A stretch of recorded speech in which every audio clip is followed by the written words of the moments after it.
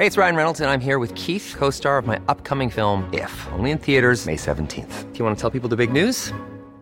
All right, I'll do it. Sign up now and you'll get unlimited for $15 a month and 6 months of Paramount Plus Essential Plan on us. MintMobile.com/switch. Upfront payment of $45 equivalent to $15 per month. Unlimited over 40 gigabytes per month. Face lower speeds. Videos at 480p. Active Mint customers by 531.24 get 6 months of Paramount Plus Essential Plan. Auto renews after 6 months. Offer ends May 31st, 2024. Separate Paramount Plus registration required. Terms and conditions apply if rated PG. Jewelry isn't a gift you give just once. It's a way to remind your loved one of a beautiful moment every time they see it. Blue Nile can help you find the gift that says how you feel and says it beautifully, with expert guidance and a wide assortment of jewelry of the highest quality at the best price. Go to BlueNile.com and experience the convenience of shopping Blue Nile, the original online jeweler since 1999. That's BlueNile.com to find the perfect jewelry gift for any occasion. BlueNile.com. The Late Lunch with Blackstone Motors, Drogheda, Dundalk and Cavan. Discover the all-new Renault Arcana at Blackstone Motors that comes with a 5-year warranty. Call us now to arrange a test drive or visit blackstonemotors.ie for more details. Welcome to Wednesday afternoon's Late Lunch on LMFM Radio. Lots of chat and guests over the next couple of hours. If you want to join in, don't forget the usual numbers: 086 1800 658 WhatsApp, or text to me on that number, or 1850 715 958 if you'd like to call in. Well, we're beginning today with a wander down memory lane. Cinema in Kells. There is no cinema in Kells. No, there's not. But there were cinemas in Kells up until 1982, and joining me is a man that spoke to me on the shore a few years back when he retired as a postman in Fordstown. Very popular guy he was indeed, but I didn't know, I never mentioned to him back then, nor he to me, that he was the last manager of the Oscar Cinema in Kells that closed in 1982. Raymond Lynch, good afternoon. Good afternoon, Jerry. How are you? I'm very good. Lovely to talk to you again. Hey, you gave me a bummer. I said 81. It's 82 it closed, was it? It's January 82, Jerry. Yeah, we crossed the lines a bit on that. January 82 it went. What's a year between friends, Raymond? Anyway. Absolutely not. As you're getting older, you wouldn't know. Not at all, not at all. Tell me this. Look, you were legendary, as I said, as a postman in the Fordstown area. How long did you manage the cinema for? I managed it from late 1978 up until 1981 till it closed. The last 3 years. I went into it in 1973. James Allen was the manager at that stage, and then he left after a couple of years. He went into his own business, and then Sam Black took over as manager after that, and Sam did it for a while, and he got the commitments or whatever, and Lord of Mercy, Sam is not with us anymore. And then Tony Jones came in as manager after that, and Lord of Mercy and Tony used to show the films as well for us, but Tony, I don't know, it didn't work out either, and he gave it up. And then it closed for a very short time, sometime in the late summer of 1978, and it was owned by a group of people called Modern Irish Theatres, who they were based in Dublin, but they had other cinemas in Kildare and Newbridge, and I think they had one in Tullamore as well. And their area manager came up to us at the time, Tom McCabe, had to close it, do a bit of revamping in the later days of 78, and he says to me, will you do it? I says, I kind of do want the responsibility of you at the time, and I was young, and the way you'd be thinking. And he said, I'll stay with you for a week or two. And he booked into the Headford Hotel, and he stayed with me for a week or two, and he schooled me in, and how to get on with it. And I started it, and that was it. I was the last man out the door in the end at 12 o'clock on that Monday, I think on the 30th of January 82. I was the last man out the door. Oh my, memories. What was the last movie that showed? Well, we showed everything, Jerry. You see, it was open 7 nights a week. We had, it was open right through the week. It began on every night at 8 o'clock. We had a performance. Some nights it'd be 2 films, some nights it'd be 1 film, and that went from 8 o'clock every night. Now, when it came to Friday and Saturday night, we had a late show at 11:15, which would be a different film Friday and Saturday night. And then we had a Sunday matinee as well. But then if it was Walt Disney stuff or children's stuff, we'd have a Saturday matinee, and there was an occasion or two, I think in my time, I think we ended up with 2 or 3 Saturday matinees. It was a busy outfit in its day. It was open 7 nights a week, and then there was 2 late shows as well, and there was staff, and it was on the kind of the bottom end of Suffolk Street, which Suffolk Street was a very residential street, at the time. It still is. But we were there with a big neon sign outside and two big spotlights shining down, and we lit the whole bottom of Suffolk Street while we were open, you know. Yeah, and obviously it was busy. Attendances were decent. I can't remember, was it 167 or 169 was the full capacity of it. In 1973, when Modern Irish Theatre took it over, they reduced the capacity rate because they took away part of the foyer inside the door and put in a shop into it that was never there. There was only a ticket office there originally, and they put in a shop into it, and that reduced the seating capacity of this. But of course, cinema crowds were falling anyway at the time, you know, and like that was a kind of it was either 167 or 169. I think it was 99 or 100 downstairs. And I think there was 67 up on the balcony. Right. We had 2 floors, you see, you know. So. Yeah, so she was a good, decent-sized cinema. It was. And you know, I did ask you what was the final one. The final movie was shown there was what? The final, oh God, no, I can't say. The Lady Vanishes. And was that was made initially by Hitchcock in the 30s, but was it the remake with Angela Lansbury? I think it was the remake. I have to admit, Jerry, that night I never got inside the door. I was outside doing management stuff all night, tidying up the office. Yes. I never even got to see the titles of it. I'd say it was the remake. It was only a one-night show because it was just the night to close it on it, and that was, at that time, Jerry. Yeah, no, I'd say it was that remake actually when you mentioned that film title. In your time there, and you said you were there from 73 or so. 73, can you remember any of the real biggies that attracted full houses and ran, you know, for quite a while? The Exorcist was huge. I think we had to do a booking thing in for it, and you know, there was queues, and we were managing queues and trying to squeeze in people to the best we could. And then you always had to take into account the fire regulations. Yes. Because you had to keep your fire exits clear because, well, the fire people would come in and out occasionally. You checked for exits and all that sort of thing. Yes. But Jaws was another big one at the time too. There were a few big ones over the years. And then, you see, there was another issue too. Kells was a small enough town. Yeah. Plus the fact there was a cinema in Old Castle and there was 2 in Navan, but Trim was already closed at that stage. And they started putting on films. They were having difficulty getting it, and you'd have to show it for 5 nights, from Monday night right up until Friday night, and the audiences were dropping because the population wasn't there to support it for 5 nights. Whereas if you had a change after Monday, sometimes you'd have a Monday and Tuesday and you'd have a great return. Then you'd have a Wednesday and Thursday and you'd have a great return. Yes. And then you'd have a Friday and Saturday and you'd have a good return, with different late shows, of course. Yeah. Then you'd be back on Sunday with something else, and that was, we always noticed, sometimes on them occasions you had a bigger return than if you had the one on for 5 nights. But then it depends on the film. And another thing, the powers that be, the film renters wouldn't rent it to them some nights for 2 nights, or they'd have to take it for the 5 nights, and this sort of thing, you know. Yes. And, you know, there were contributing factors, I suppose, at the time, and it was the 80s, and, you know, coming into the 80s, and it wasn't a good place in Ireland, as you know, like everything else was suffering at that time. Yeah, depression, there was a depressed time, in 18 months, and 300,000 people out of work, and all that sort of thing. Yeah. So it was, you know, it wasn't the Ireland of today or anything like it, and then we didn't have the internet. But another thing that was coming in at that point in time, Jerry, was the videos. Yeah. You know, the Betamax, the VHS, and that was taking big time from it. Of course. Yeah. Now, Jaws and The Exorcist you mentioned those late night movies, and you know yourself, censorship in Ireland. So, geez, we couldn't watch anything on the screen. Your man wouldn't let anything through at all. But you know those late night movies, was there a little bit of risque around those? There would be, but a lot of them would be horror stuff. And another thing, Jerry, they would be cheaper to rent. Yeah. Our people, like Modern Irish Theatres or whatever, they would be renting them cheaper. And there'd be a great return from that. Because people, at that time, when I 11:15, there'd be a good return, because we had a captive audience enough for you. Believe it or not, our audience used to come from as far afield as Kingscourt, Nobber, Castletown. The entire Kells area, of course, needless to say. Great show from around Athboy, Kildalkey, Ballivor, and we always got a great show from Trim. I don't know why, because Navan was the other side of us, and they were running late shows as well.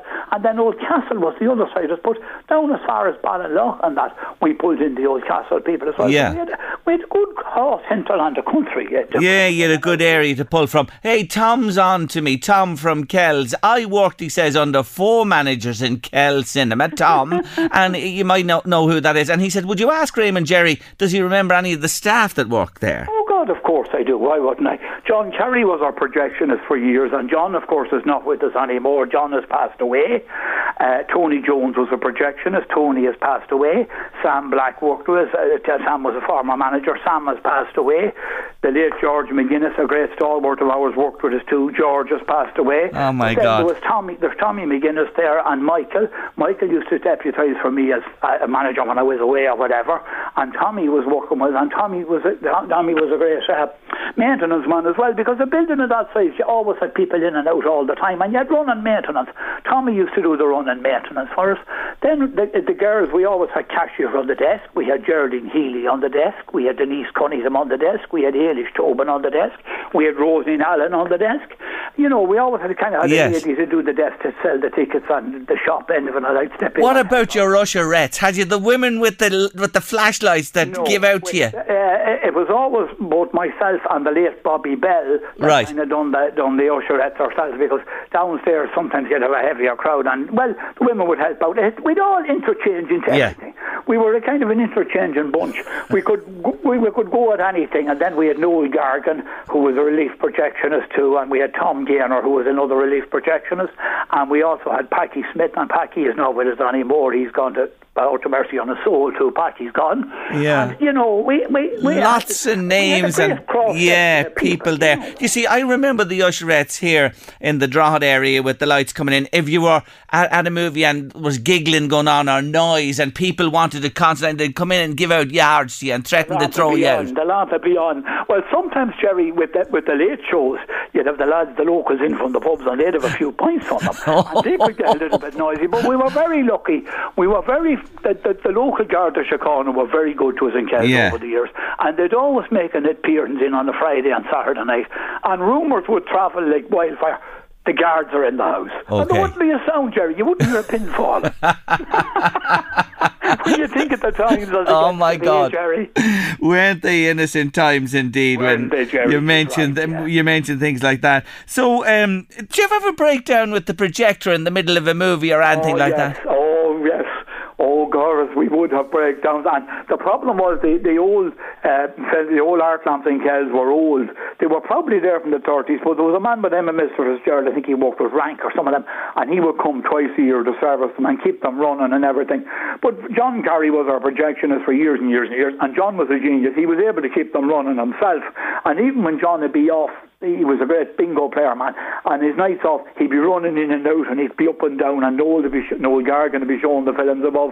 But no, we were always fairly lucky, and things like that. We were lucky, you know. Yeah. We were lucky. And there'd be the odd upheaval that something had happened, and you'd be keeping your fingers crossed. And the big reels with the... Oh, yeah. You know, I can still see them on the back of the cinema. God, the technology has changed today, the way they show them now. You've on a laptop today, yes. On a disc or a stick now, you know. Yeah. It has come a long way in 40 years, Jerry, I can tell you that. Absolutely. No, you were the last man standing, the last manager of the cinema. So, you and movies, you mentioned a couple there that were very popular. Have you a favourite movie of yours of all time, if I were to put you on the spot? Well, I suppose if you put me on the spot, my probably one of my old favourites would have been The Quiet Man. You know, probably would have been one of my old favourites at the time, you know. Yeah. It would be, I know a pet of mine would be The Quiet Man. Yeah, fantastic movie. You know, John Wayne, Maureen O'Hara. I'm not a great cinema goer now at all.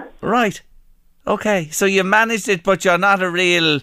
You don't go. Of course, I got away from it, you see. I was only 25 at the time, I suppose, and there was a lot of things in front of me, and, you know, I don't know, sure, things were changing, but they knew them at that time, and, you know, I remember, well, the last day I was in the place, it was on Monday morning, you know.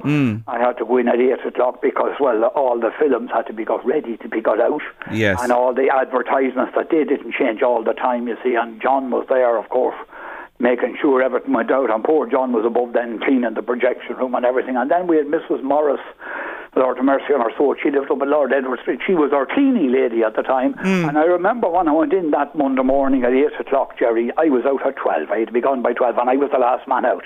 The other had to be gone before me. That was the arrangement that was. But Mrs. Morris was there with her buckets and broomsticks and hoover and her disinfectant. You'd think there was an audience coming in that night. Doing the clean-up. They didn't believe.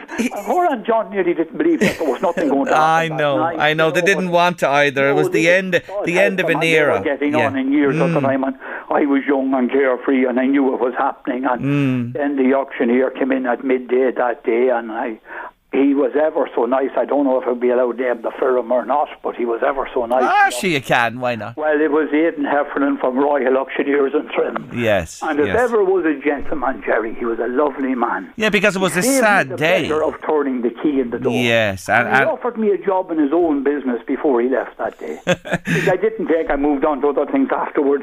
But that was a kind of... there was a touch. There was a human touch. Human touch. And I always remember being back in at a funeral in Kells sometime after. Now, I don't know how long. It could have been a year or two after.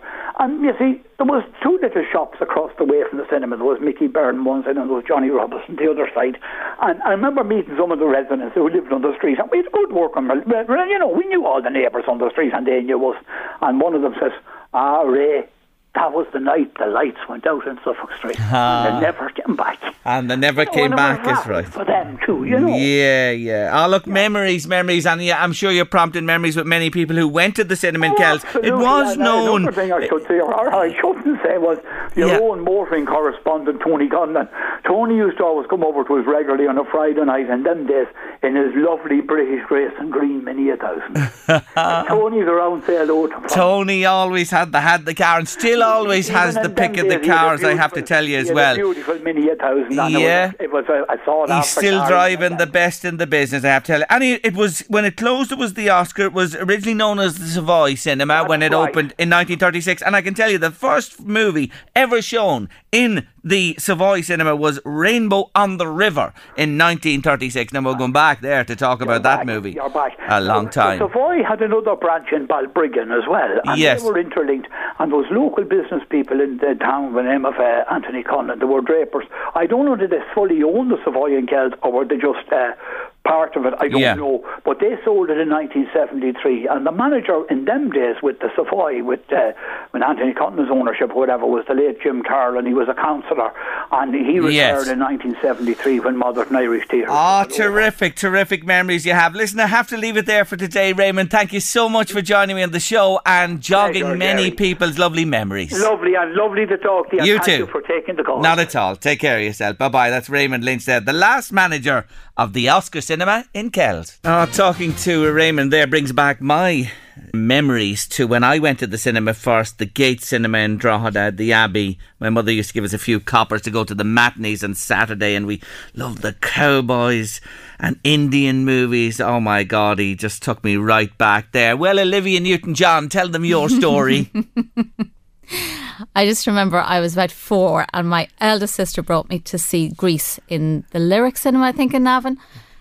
So I came home anyway and I said to my mother, she'll kill me probably for saying this, I'm going to marry John Travolta. And she said, that's grand.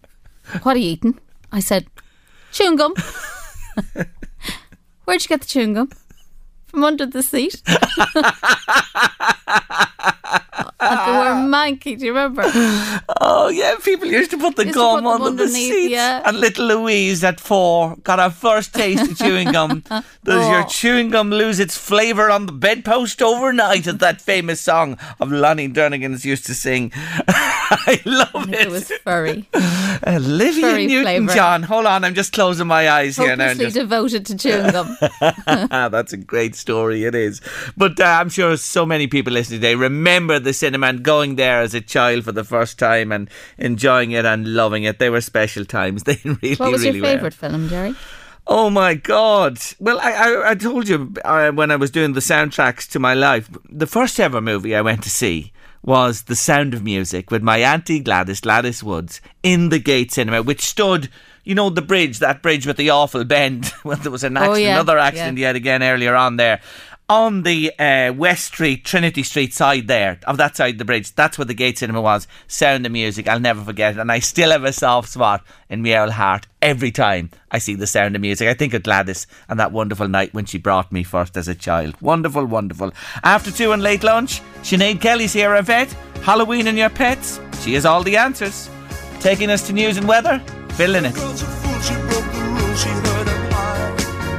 this time you will break down. I was just listening to Simon there on the news, talking about the tickets for this Ireland-Portugal game on the 11th of November, and that they're being offered for many times the face value. I'm going to give you a word of advice today on Late Lunch. Listen to me. Don't pay €1 extra than the face value for those tickets. Please don't. Not €1 pay for those tickets above the face value. Cop yourselves on. It's on television anyway. It's sold out. Ireland, right, they've won 2 recent games. Look, if it was a big game with something at stake and you really wanted to go, there's nothing at stake in this game. Only pride for Ireland. Nothing at all. Yes, Ronaldo will be there for Portugal.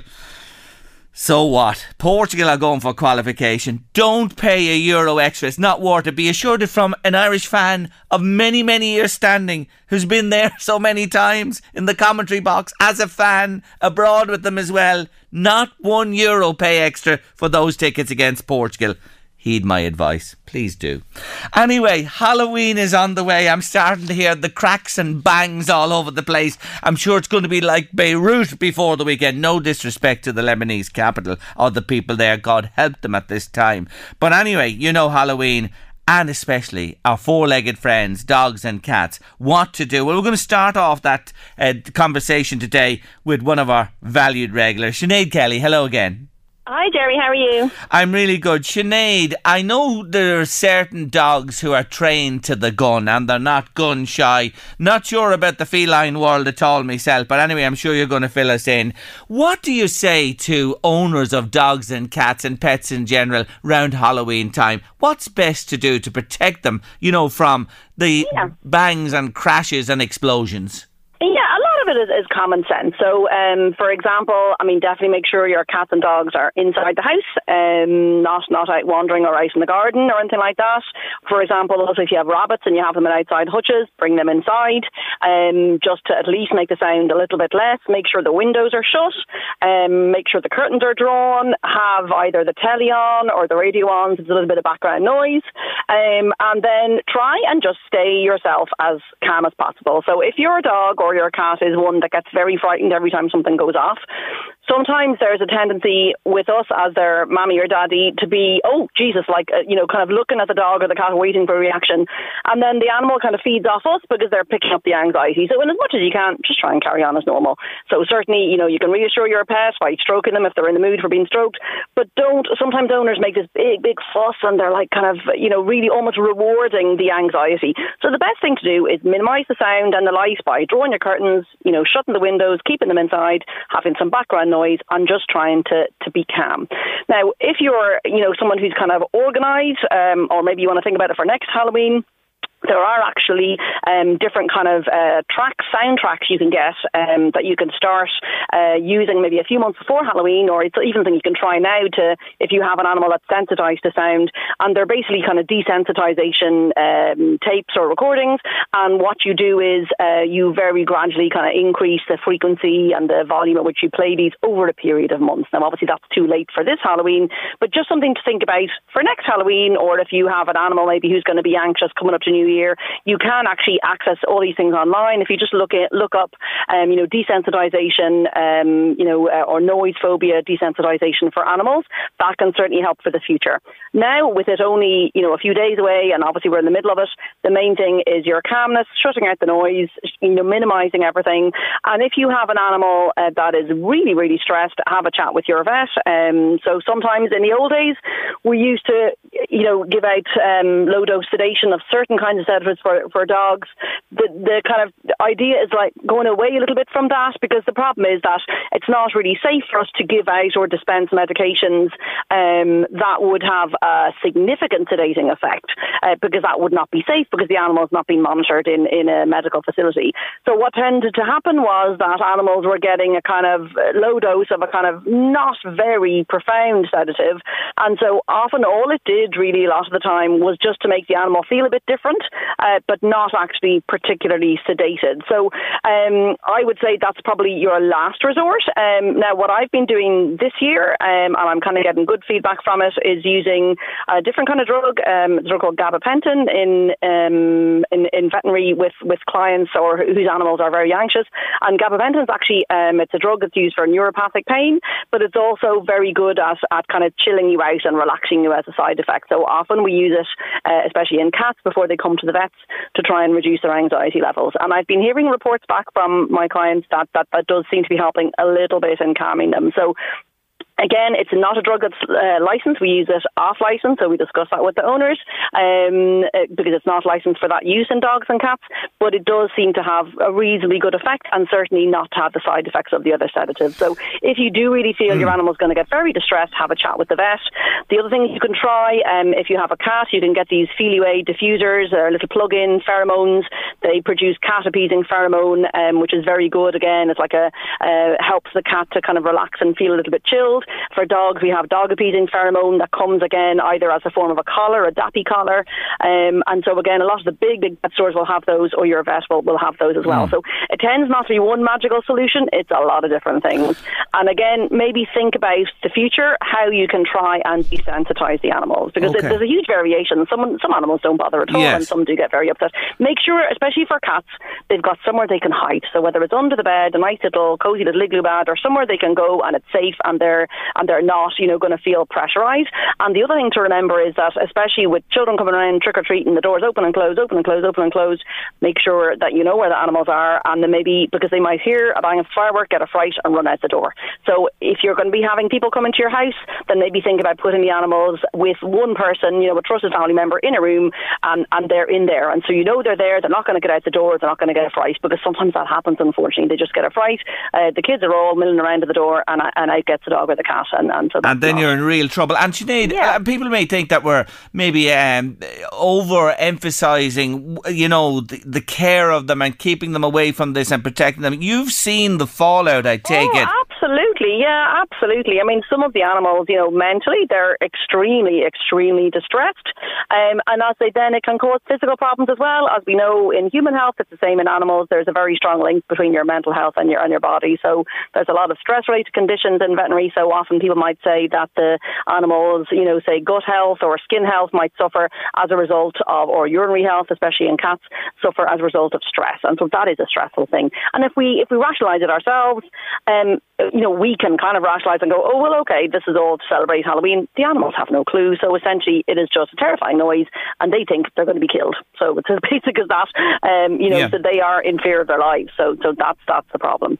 Sinead, a couple of questions we have for you in today. An English Springer just crossed 10 years of age. A listener says, would you ask Sinead as regards exercising? He seems to be slowing up, doesn't want as much, likes sleeping more. I suppose it's just a passing of time, is it, answering that? I would tend to say go with the flow with what the dog is happy with. Now, I would say don't just write him off and say, oh, he's an old dog, this is what I can do. I would definitely book him in for an appointment with the vet and get a little checkup and a full exam. There are lots and lots of things we can do now for dogs with arthritis in the same way that humans can have. We can use anti-inflammatory drugs. We can use various different kind of nutraceuticals to help the joints. We can use physiotherapy, hydrotherapy, acupuncture. There are so many things, and I see a lot of the time animals that maybe the owner had thought they'd nearly be afraid, saying to me, oh, I was afraid to come in because I thought you'd say I had to put him to sleep. And I'm like, no, look, we can do this, that and the other. There are lots of things we can do. So if you feel he's getting stiff or sore and lame and he's slowing up a little bit, don't just say it's just age, because yes, it might just be part of the aging process, but it may be that he's in pain, he's uncomfortable, and so you can get that investigated and medically treated. And then once you know that your animal is comfortable and not in pain or discomfort, I would go with the flow with what the dog wants to do. I know myself with Her Royal Highness Princess Cleopatra, she would have run 15k every day in the past. Now, after she's had her spinal surgery and she had a little stroke, she is brilliant, but she's just delighted to go for a 15-minute pot around the park once or twice a day, and that she loves it, and just pot around the garden. And so you've just, again, what she would have loved to do, and she would have been so frustrated if she couldn't do the other stuff, she doesn't want to do it now. So again, you just go with what the animal wants to do. And so we need to remember sometimes that if they're dogs, say, who love the stimulation, and as well, what we've got to remember is, especially maybe when they're younger or depending on the dog, they actually physically need to run and run and run. But as well as that need, dogs they're scavenging dogs, they're hunting dogs. They want the stimulation and the excitement and the smells and the sniffs and the sights. And I marvel when I bring Cleo out because everything is just such a delight. She's off here, there, everywhere in her wobbly way just to get all the smells. So it could be something as simple as you put the dog in the car, you drive to the local park, you literally pot around the park for 5 minutes, you sit on the bench and let the dog pot around. And then the dog can get all the sniffs and smells and interactions and meet other dogs and meet other people. And as I say, that's just as beneficial. A bit like us, if we get old and we just sit and lie around and do nothing, just the mind begins to, you begin to get isolated and depressed, and same for dogs. So definitely get a vet check and then be guided by the dog. But definitely the other problem is as well, the less you do, you're maybe going to get a little bit of muscle wastage, a bit of stiffness. So I think once you've had your health check and you're happy that you're on medication if you need it, and you're happy that we're doing okay, think of alternative ways, especially for dogs, that they can get that stimulus. Just the nose, the dog's nose is just fascinating. If you ever actually sit or stand and watch your dog taking all the smells, they just get so much fun from that. And that's something you can still do, even if your dog is not able to do your big, 5 kilometre, 10 kilometre hike. Okay, final question to you today. Could my cat be losing her hearing, and would Sinead advise us to get the hearing tested? She doesn't seem to be responding anymore when we call or make sounds. She's just crossed 9 years of age. Okay, part of me is laughing because I'm just laughing at cats and responding to their names. It depends so much on a cat's mood and what's going on in their little heads and what they're deciding to do in interacting with their humans. So certainly, animals like humans, as we get older, in the same way that we can get arthritis of the joints in our limbs, in our middle ear we have these 3 bones, the hammer, the anvil and the stirrup, and so you can develop arthritic change between those 3 bones. And if that happens, you can get an age-related degenerative hearing loss. Now, there's nothing specific you can do about it, but certainly, you can go to your vet and they can try and assess the hearing. So if it's something like that, you're going to be limited in what you can do, but the cat will probably make up for it in other ways with other senses. But also physically have a look at the ears yourself. Is there any discharge? Is there a lot of wax? Are they smelling? Because in the same way that humans can get a big buildup of wax and clog everything up, it could be just something as simple as maybe there's some ear infection or excess wax. So again, have a chat with the vet and see, is there any actual kind of physical barrier or obstruction. And it may be that the hearing is okay and little Mr. or Mr. Cat is just deciding that they're superior to all other beings and they will not deign to answer to their name. As is their want. Sinead, fantastic. Yeah, exactly. Thanks for the advice around Halloween and all else. Talk to you soon, Sinead. Absolutely, yeah. Talk to you soon, Gary. Thanks a million. Take care. Bye-bye. That's the wonderful Sinead Kelly there. And do take care of them over the holiday period. It is. And I get fright myself if someone fires a banger beside you. You can imagine a poor animal. They wonder what's going on, and the effects of it can be severe, as Sinead says there. You're with Late Lunch on LMFM Radio. Carna Ross Mart. It's the place to be. We ever had a mart, Louise? Did you ever go to a mart and sit in and watch the goings on that happens? No? Yeah. Did you? I did, yeah. Used to be and the little brought to one in Trim. I think. Were you? Yeah. The nicks and knacks and the nods and the winks and the usual. Fantastic. It's an education, isn't it, to go to it, and it's a day out as well for the farming community. I went to RD, Jimmy Shannon's place there. I did a lovely feature from it a few years back, and it was so interesting to be there and see what happened as well. Lovely place. The talent they have to spot a good cow. Oh, listen. The boys and girls know they're in the business. They know their stuff. They really, really do. Yeah, it's something like a part of tradition in this country, of course, and even speaking the lingo, the way they kind of auction lingo. Yeah. I just reminded of it there, listening to the ad there. Anyway, have your shopping done? Shopping for what? The 25th of December. No, I actually don't. Not this year. What? I gave up all that ages ago. Did you? Yeah, because I was left with stuff that just didn't suit people. I told you I'd learn you. I told you I'd learn you. Ask me mother, will I ever learn you? No, you might teach me, ma'am. Didn't I tell you I'd teach you? I'm delighted to hear that. She's moved with the times, but she's not moving with the times. I'm going to tell you all her secrets. But you did a bit of a clear out, didn't you? We've talked about clutter on this show before, and that you're the queen of hoarding. She did a clean out, our Louise, folks, and I was delighted with her. And then I saw her just looking at me, and in the next breath said, but went over to me sisters and I came home with a bag of stuff. She was doing a clear out too. So I'll have them, I'll have them. Put Nice. one lot outside the door and brought another in the back door.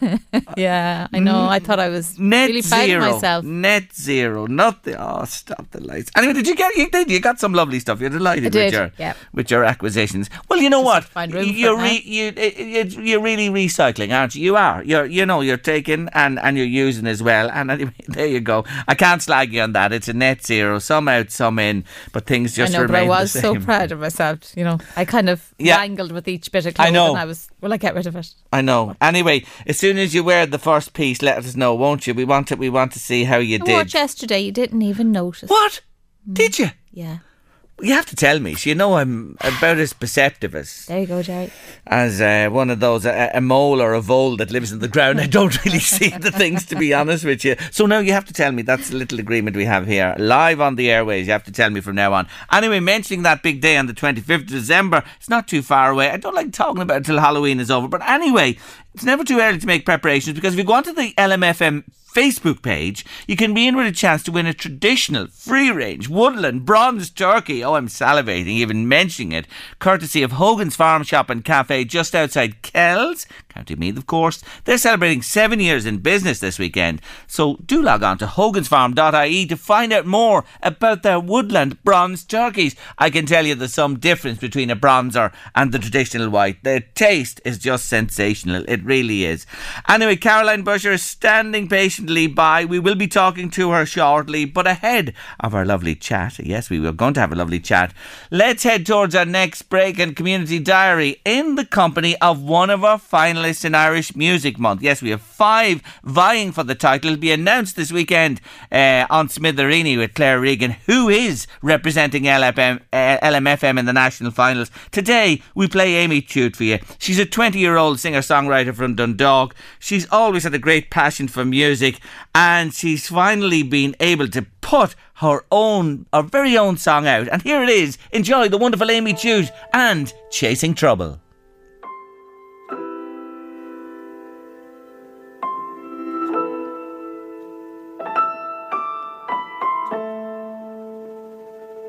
I'm chasing trouble. I've still to cross the line. Might be in danger, but danger's what I like. I think I'm digging my own grave, but I ain't got no. The Ghosts of Magnificent Children, Votes for Women, the Irish Women's Suffrage Movement, and The Girl Who Ate the Stars all did so well for her. So I'm not one bit surprised that her new one, called The Legend of Valentine's Sorrow, has been named Teen and Young Person's Book of the Year, and in the last 24 hours, yes, it's been shortlisted for an Irish Book Award this year. The awards, of course, sponsored by An Post. I'm delighted to say hello for the first time on Late Lunch to Caroline Busher. Hello, Caroline. Hi, Jerry. I'm delighted to be here today talking to you and your lovely listeners. Thank you for having me on. Not at all. Well, you must be still on cloud 9 or 10 or 11 or 12 after this shortlisting announcement. Oh my goodness, I'm literally so excited. When my publisher Paula from Poolbeg phoned me, I literally screamed down the phone, because it's been a passion of mine for so long. And like, I write my books, but what I really want to do is get young people reading, and literacy is so important to me. So to get an award for this book meant the world to me, and it's one of my favourite books that I've wrote, so I'm really happy.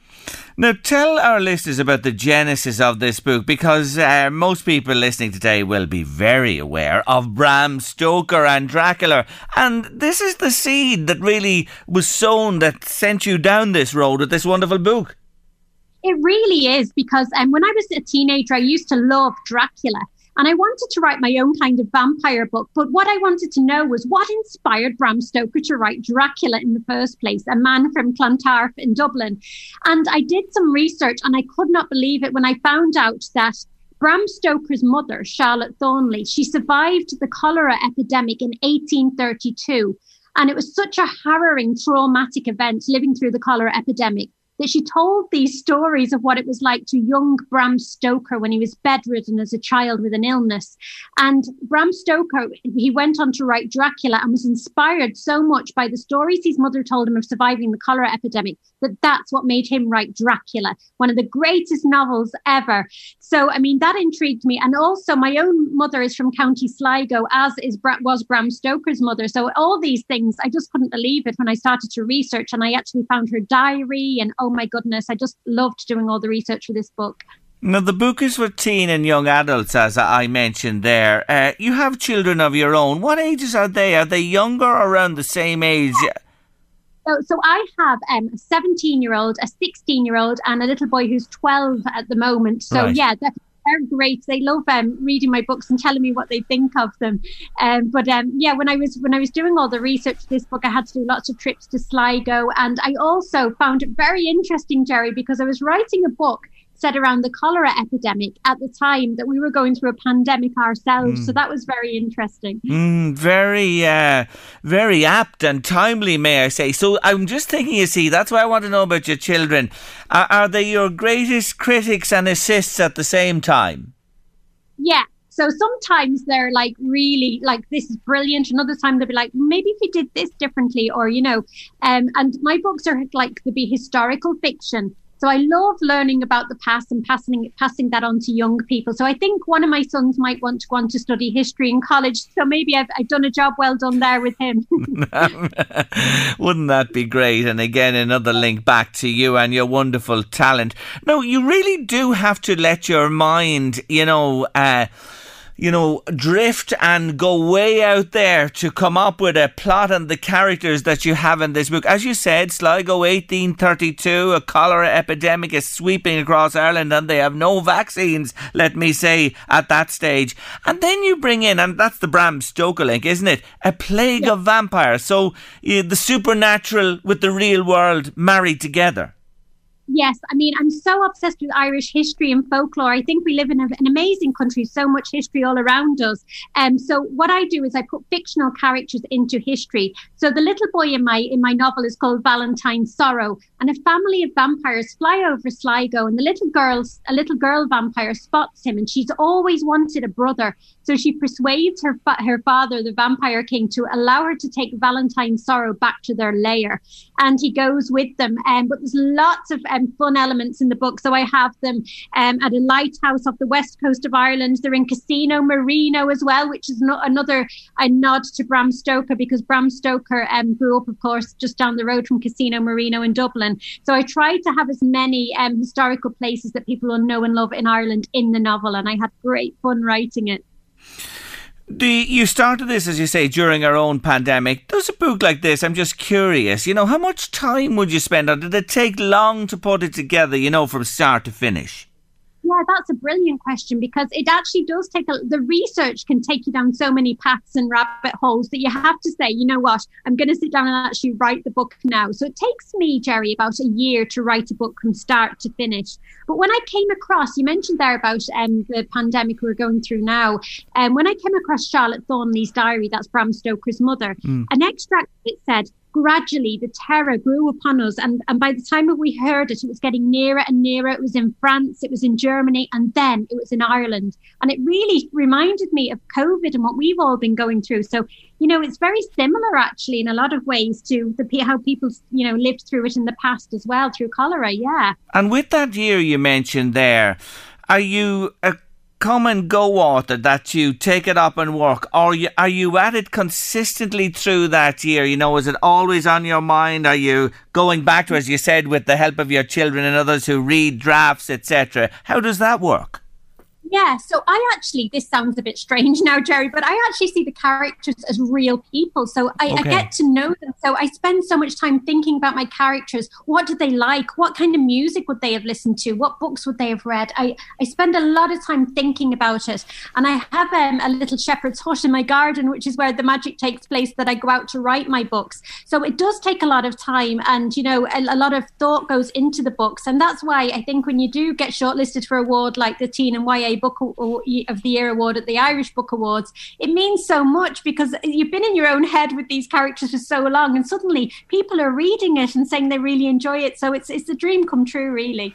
And you start in 1832 with this cholera epidemic, and it takes you through to another year that, is a real bleak time in Irish history, 1845 and the Great Famine. Yes, yeah, exactly. I mean, I won't give any spoilers away. No, don't. But the book does go as far as that. And it's really fascinating. I do a lot of visits to schools and libraries across Ireland. I'm a heritage expert with the Heritage Council of Ireland, and I often go in and I'm talking to kids about history. And it's amazing, when we talk about the famine, how little some kids know and how other kids will know lots about it. But yeah, we have a fascinating history. So it's very interesting as a fictional writer to go into the past and set characters and imagining what life would have been like. And it was a very bleak place to live in the 1800s. It was a different world than we're in now, that's for sure. Did you find this, a move away from the other two in a similar vein, The Ghosts of Magnificent Children and The Girl Who Ate the Stars? Or is the basic premise of what you've mentioned there for the last few minutes underpinning this one as well? Yeah, so the Ghosts of Magnificent Children is set as well in 1848. So the famine feature in this book, and it's about these children who get captured by a circus and taken to an island off the west coast of Ireland, and 100 years later their ghosts appear. So again, it's another conversation with the past for me. It's like stepping into history and going on the journey that these characters take me on, and just seeing where they bring me. So yeah, there's a lot that goes on in it, and I don't steer away from the realities of the past and what life was like for children in the past. So it wasn't as pleasant. So like in the Ghost of Magnificent Children, one of the boys works as a chimney sweep, so jobs like that would have been typical for young kids in the 1800s. And then in the Girl Who Ate the Stars, that's set around Ireland in the 1940s, and it's about a real event that happened was when a bomb dropped during World War II on a village in County Wexford. And I imagined what would happen if a bomb dropped and some children went to a portal where the bomb dropped, and it brought them to another world where the children turn into wolves. Because, of course, as you know, Jerry, Ireland was inhabited by wolves years and years ago. So that was another interesting bit of history. So I really enjoy it. Like, I love what I do. It's an absolute joy of a job. You have you mentioned the word imagination there. You certainly have it by the bucket load, young woman. You say as well, and I quote you here, that the souls of our dead and loved ones watch over us. We are never truly gone. Yeah, I think that's the thing about stories and memory. I mean, when you think of your grandparents or people that lived before us or people that survived, like Bram Stoker's mother, the cholera epidemic, her diary is still there, and memories of her caused her son to go on and write the best novel ever. So I think that I really believe our loved ones are never far away, at least in our thoughts and minds anyway. Jerry. So I really love that idea of stepping into the past. And also, I love encouraging children to write. And as you mentioned about imagination, I really believe everybody has an imagination. And if you struggle with spelling or writing, that shouldn't stop you, because everyone has an imagination. And if you can just write the story down, it's like telling a story through a pen, like as if you're telling it. You can always come back and look at the spellings and change them. But I think, everyone has an imagination, so everyone can give it a go. When you have the likes of the wonderful Owen Colfer and Roddy Doyle describing this book in glowing terms, it must be a great fillip for you. Do you know what? My heart was just was full when I got those lovely endorsements from Roddy and Owen. I mean, I do a lot of work with Roddy Doyle because I'm passionate about getting kids writing and literacy. So I was working with him on Fighting Words. I set it up in County Wexford here in the library services. And Roddy offered to read my book, actually, and I sent him a copy. I didn't expect anything, more. But when he came back and said it was vivid and very, very entertaining and he loved it, I mean, I was just over the moon. I was really, really very kind of him. I really appreciated it. Is there more in the pipeline? You have a great publisher, I have to say, in Poolbeg. I'm so lucky because I think children in Ireland and young people should see the Ireland represented in books they read, and Poolbeg are just as passionate about that. So yeah, I've just signed another 3-book deal with them. I'm so excited. Good on you. Yeah, thank you. And my next book will be due out next year. You're completely right. They're an amazing publisher and I'm very, very lucky to work with them. Well, you know what? You're a tonic, may I say. You just lift anybody's spirits on a dark, dull, wet, late October afternoon, and you've done great with this book. It is being regarded already as the Teen and Young Adult Book of the Year, shortlisted for the Irish Book Awards now in that category. I wish you all the best. I hope you win. Oh, thank you, Jerry. You're so kind. And thank you to anyone that votes me. I really, really do appreciate it. Thank you so much, Jerry, for having me on today. Not at all. You're very welcome. We look forward to the 3 books that are coming down the road from the wonderful Caroline Busher. Thank you for joining me. Thank you. Bye. Take care of yourself. Bye-bye. Yes, The Legend of Valentine Sorrow is the name of the book. Have you a teen or a young adult? They'd love this book. They really would love this book. Have you a reader in your family? Are you listening to me today? If you'd like a copy, just text me the answer to this. Who wrote Dracula? You've heard it many times. Who wrote Dracula? Answers to 086 1800 658 by WhatsApp or text. Still to come on Late Lunch. What a contrast. My artists of the week are the Undertones, and then we'll be having a chat with Michael English, who's coming to the Knightsbrook Hotel this Sunday night. He's thrilled to be back on the road, and he's a big fan club round the northeast and beyond. Michael with us on the show after 3 today. Big day in Mount Rush. Yes, Monica McEnany, it's her birthday. All your friends in the RD and the surrounding area want to wish you a big, happy 60th birthday. And heading to news, sport and weather at 3. Yes, this one's for you, Monica. Yes, enjoy on your birthday this afternoon. It's Train.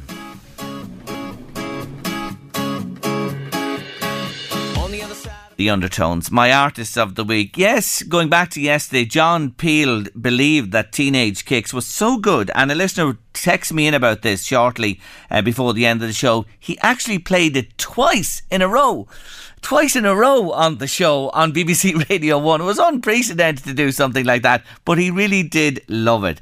And the Undertones, well, who were they? Fergal Sharkey, of course, was the lead singer, and he was joined in the band by John and Damien O'Neill, Michael Bradley and Billy Doherty. And from 1978 to 1983, they released 4 albums and 13 singles. And after hearing John Peel extol the virtues of the new band from Derry, Sire Records signed the boys up on a 5-year contract.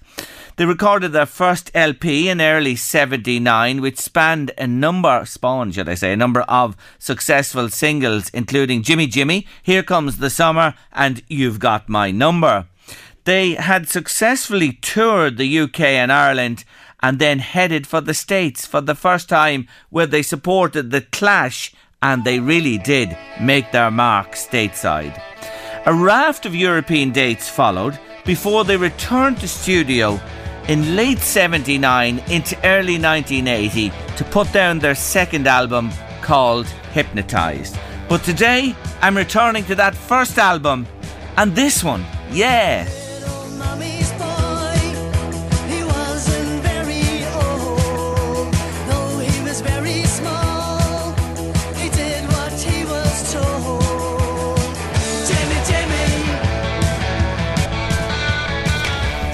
Jimmy Jimmy for my artist of the week, The Undertones, this Wednesday afternoon. That incidentally was their third single from that new first album, and it was their first top 20 hit in the UK. It reached number 16, and an interesting thing about the single, they issued it in 2 different colours. You know, the vinyl is black normally, but they issued a green version of the single as well, which had never been done before. Sire Records did this, and it certainly drew attention. So there was a green single, yes, and the ordinary black coloured vinyl single as well. Two versions of the same song out simultaneously. Just a little bit of trivia there for you about the Undertones, my artist of the week, and I'll have more about them in Words and Song tomorrow on Late Lunch, round about this time. We're heading to our final break of the afternoon, and afterwards we're joined by a man who is loved the length and breadth of the country, and he has a huge following here in the northeast, as I said as well, and he's coming to the Carrickdale Hotel, and I'm sure he's delighted to be back performing. It's part of an Irish tour this Sunday evening, October 31st. We're having a word with Michael English next. Carrickdale Hotel outside Dundalk is the place to be this Halloween night, October 31st, because he's back on the road, and I'm sure loving it, travelling up and down the country, and he's much loved in this land of ours, and especially in the northeast. I'm delighted to say hello again to Michael English. Michael, how are you? Hi, Jerry. Great to talk to you. And you too. Well, what does it feel like to be back up there in front of the lights and looking out at your adoring fans? That's fantastic, really, Jerry. You know, we started just last week after the best part of a year and a half being at home, and a lot of emotions. Obviously, the show is energetic and it's up and at you, and we want everybody, especially after being at home for so long, to let down their hair and have a party and have a good time. So lots of emotions between, people very emotional, people excited, people just wanting to finally, as I said, let their hair down. It's been fantastic. We've been in Cavan so far, and Westmeath, and we're in Tullamore and Offaly tonight now, and it's just a great feeling to be back out there and to know that it's safe to do what we're doing. That's most important for everybody who attends the show. Yeah, and you're moving about because you're down in Killarney the night before you come to us here in the northeast as well. Did it feel a bit strange to be back out on the road and whizzing here, there and everywhere? It has, because, for the past year and a half, all I've done is walked. Yeah. Really. And all of a sudden now, you have to get in the car Mayo Friday night, Killarney Saturday night, Dundalk Sunday night. Yeah. It's a bit of a shock to the system. But you know what? When you step on the stage, Jerry, and you get in front of the people, you forget about the journey and you forget about everything that's gone on before. And you try to put your best foot forward and kind of hope to take up where you left off, and make sure that everybody has a good time, because God knows, as I said, people are certainly looking for a good night out after everything we've been through, and hopefully we provide that. Yeah. You certainly do, by the bucket full. But during that time, just to go back to it, Michael, the time of confinement, as I call it, and my God, such a testing time for everybody in the entertainment business. Did you sing? You mentioned you walked, but did you sing? Did you keep the old voice in tune, or what did you do? Well, to say the voice is like a muscle, you have to exercise. Yeah. I didn't exercise it too much now in the house here. I'll tell you, I was doing things that I thought I would never get a chance to do. I mean, I had just up until the lockdown started, I had been doing 6 and 7 nights a week, and I knew how to do nothing else. I didn't do anything else for all those years. But I just recently moved into a new house in Naas and Kildare, and so I was cutting grass and painting walls and doing all things that I never thought I would get the opportunity to do. Yeah. And then I was going down to visit my mum and dad, and sadly I lost my mum during the pandemic. So that was a big thing for our family. So there was lots of things that went on during the pandemic, and I'm just glad finally to be getting out there again, because people say to me, what did you miss the most? I missed the stage, I missed the music, I missed the band, I missed the people I work with, I missed the buzz, I missed even the travelling. Yeah. But the one thing that I missed the most, and I genuinely mean this, was the people, because we were going around, as I said, 6 and 7 nights a week, and so we knew everybody. And all of a sudden then we were cut off from those people. And I found myself, whether it be painting a wall or cutting the grass, and somebody's face would come into my mind, that person in Dundalk, or that person in Newry, or that person in Killarney. Yeah. And I remember these faces and trying to think, gee, I wonder how they're doing and how are things. So now finally, as I said, emotions are all over the place when we come on stage. Obviously people are excited, but looking at faces that we haven't seen for a year and a half and haven't forgotten about, but certainly a year and a half away from these people was very tough. So that's the best thing about getting back. Well, the big news is you are back and you're in the Carrickdale Hotel this Sunday, the 31st. Doors open 6:30, show 8 o'clock. michaelenglish.ie for tickets, or they can give the hotel a shout as well, Michael.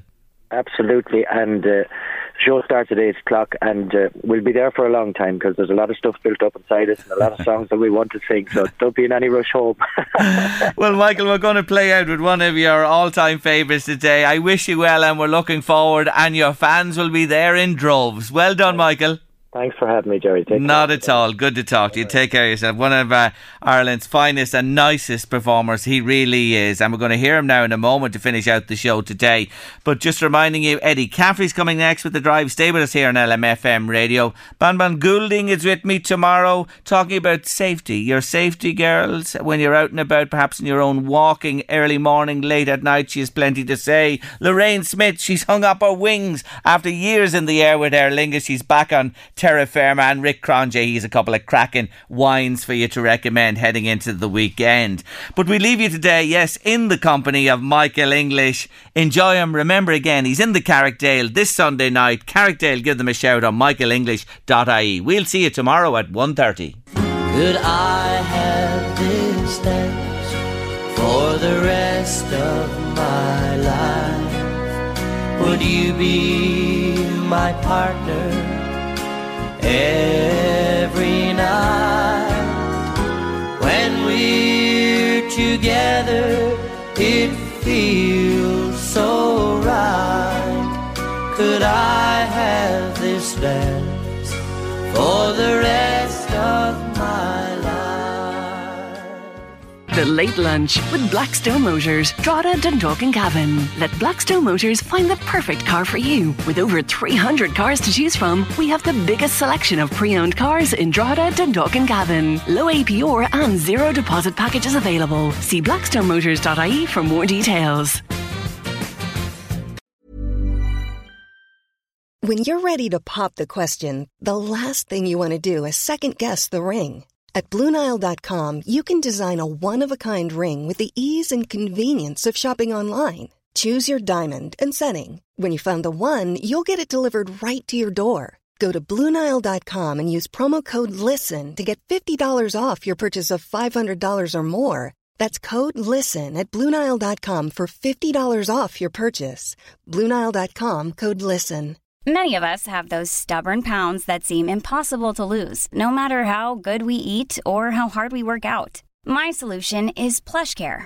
PlushCare is a leading telehealth provider with doctors who are there for you day and night to partner with you in your weight loss journey. They can prescribe FDA-approved weight loss medications like Wegovy and Zepbound for those who qualify. Plus, they accept most insurance plans. To get started, visit plushcare.com/weightloss. That's plushcare.com/weightloss. Hey, I'm Ryan Reynolds. Recently, I asked Mint Mobile's legal team if big wireless companies are allowed to raise prices due to inflation. They said yes. And then when I asked if raising prices technically violates those onerous two-year contracts, they said, "What the f*** are you talking about, you insane Hollywood ass?" So to recap, we're cutting the price of Mint Unlimited from $30 a month to just $15 a month. Give it a try at mintmobile.com/switch. $45 up front for 3 months plus taxes and fees. Promo rate for new customers for limited time. Unlimited more than 40 gigabytes per month. Slows full terms at mintmobile.com.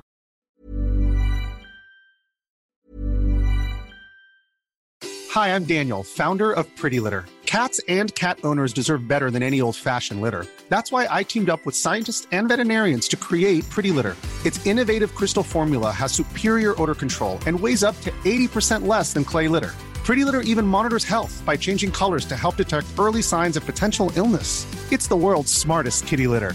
Go to prettylitter.com and use code ACAST for 20% off your first order and a free cat toy. Terms and conditions apply. See site for details. This is the story of the one. As a maintenance engineer, he hears things differently. To the untrained ear, everything on his shop floor might sound fine, but he can hear gears grinding or a belt slipping. So he steps in to fix the problem at hand before it gets out of hand. And he knows Grainger's got the right product he needs to get the job done, which is music to his ears. Call, click Grainger.com, or just stop by. Grainger, for the ones who get it done.